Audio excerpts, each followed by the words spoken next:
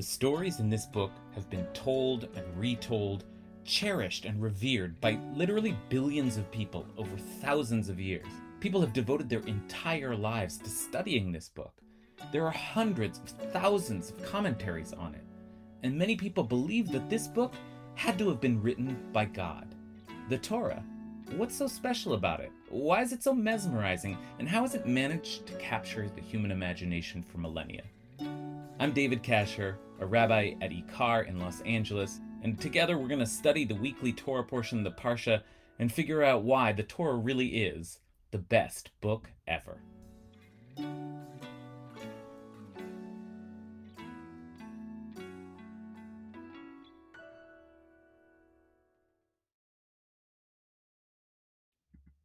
We pass by this house every year. It sits on a hill, somewhere out in the land of Canaan, rotting. Oh, there's something very wrong with this house. The walls are marked with streaks of green and red, corroding into the plaster and spreading. Then the door bursts open, and the owner of the house suddenly comes out looking agitated. We see him run to the priest and say, in a string of uncertain words, Kanega nirali babait. Something like a plague has appeared before me in my house. What is it? He has no idea. Something like a plague. Rashi tells us that even if he's a scholar who knows that certainly it is a plague, he does not render judgment with a definite statement. Lo yifsak davar barur. Because this doesn't seem real. It simply appeared before him, like some kind of phantom. So he can't exactly trust what he sees. Who's to say what this is? But the Torah tells us explicitly this is the plague of tsarat, leprosy. Or at least we often translate it as leprosy because it usually manifests as some kind of skin disease. But this can't be the leprosy we know about today because we've seen it also attack clothing, infesting it with those same streaks of green and red. And now, a house. But how can a house have a disease? And yet, that's exactly what it looks like. It looks like this house is dying. So the priest will tell him to put this house out of its misery. They'll wait and watch for 7 days, and then, if the plague continues to spread, Vatzivah Kohen, the priest will order the stones with the plague in them to be pulled out and cast outside the city to a place of impurity, El Makom Tameh. And so now the house is gone. It's just a pile of rocks festering out on the edge of town. What happened here? The old rabbis have their various theories, but one thing they all tend to agree on: this was no earthly force. The Ramban says that explicitly. Ze einenu b'teva klal. This is not in nature at all, and it's not from this world. But when one of us sins, then some ugliness erupts on their skin, or on their clothes, or on their house, to show that God has turned away from them. Hashem sar me'alav. But if this was meant as a punishment, what did the owner of the house do to deserve it? There are surely sins that happen every day and cause no plague to erupt. What kind of crime has its sentence carried out on a piece of cloth or a wall? Rabbeinu Bachya has a theory. He says, this was someone who kept his house only for himself. He refused to lend his belongings out and he never welcomed guests inside. And so the plagues came to attack his stinginess. Oh, he thought he could keep it all to himself, clutching his precious possessions holed up inside his house.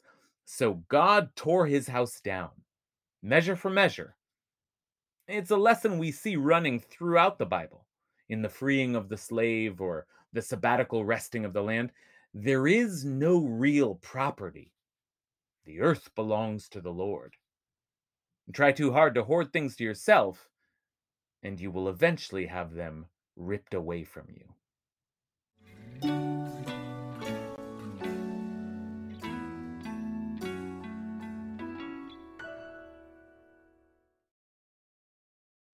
But Rashi tells a different version of this story and manages to put a positive spin on the destruction of the house.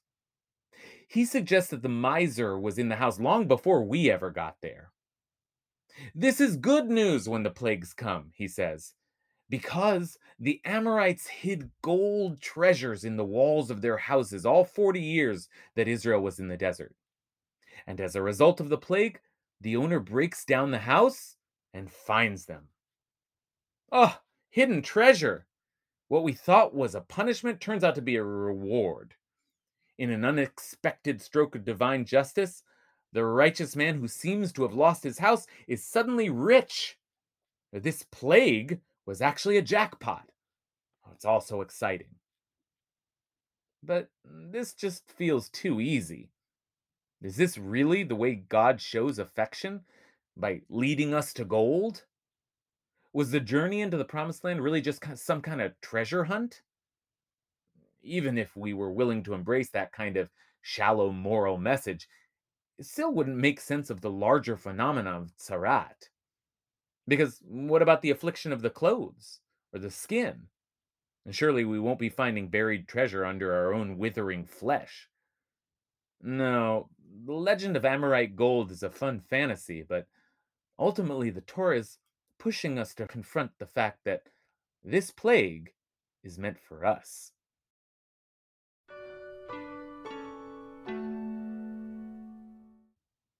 We turn then, finally, to a powerful piece by the great Kli Yakar, a favorite of ours on this podcast, who tries to come to terms with this responsibility of ours by giving us a larger conceptual framework for understanding all of the Tzarat plagues.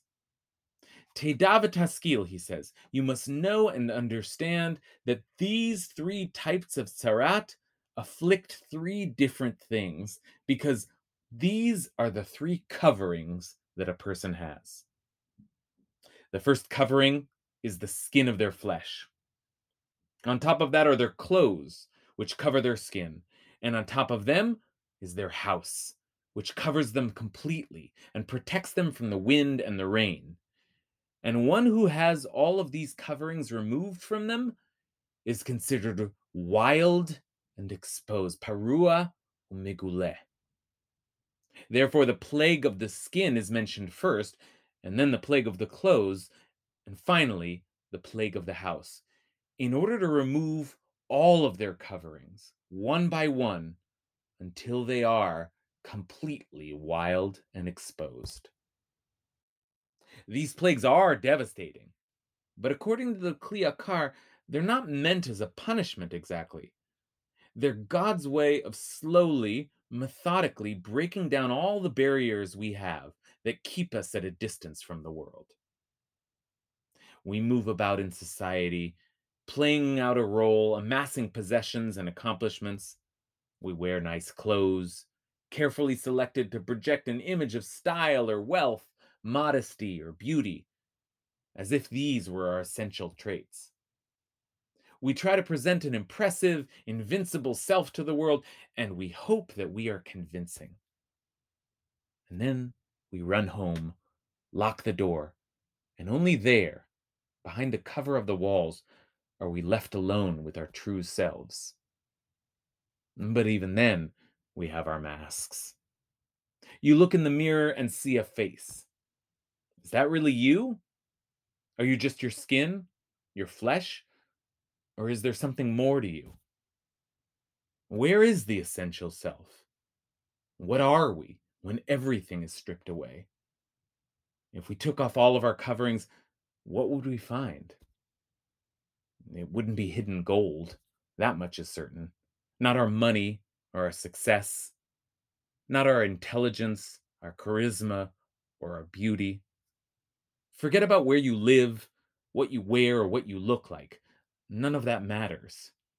When you are finally and completely exposed, what is waiting inside, at the core of your being? Who are you really? That is the question that haunts us.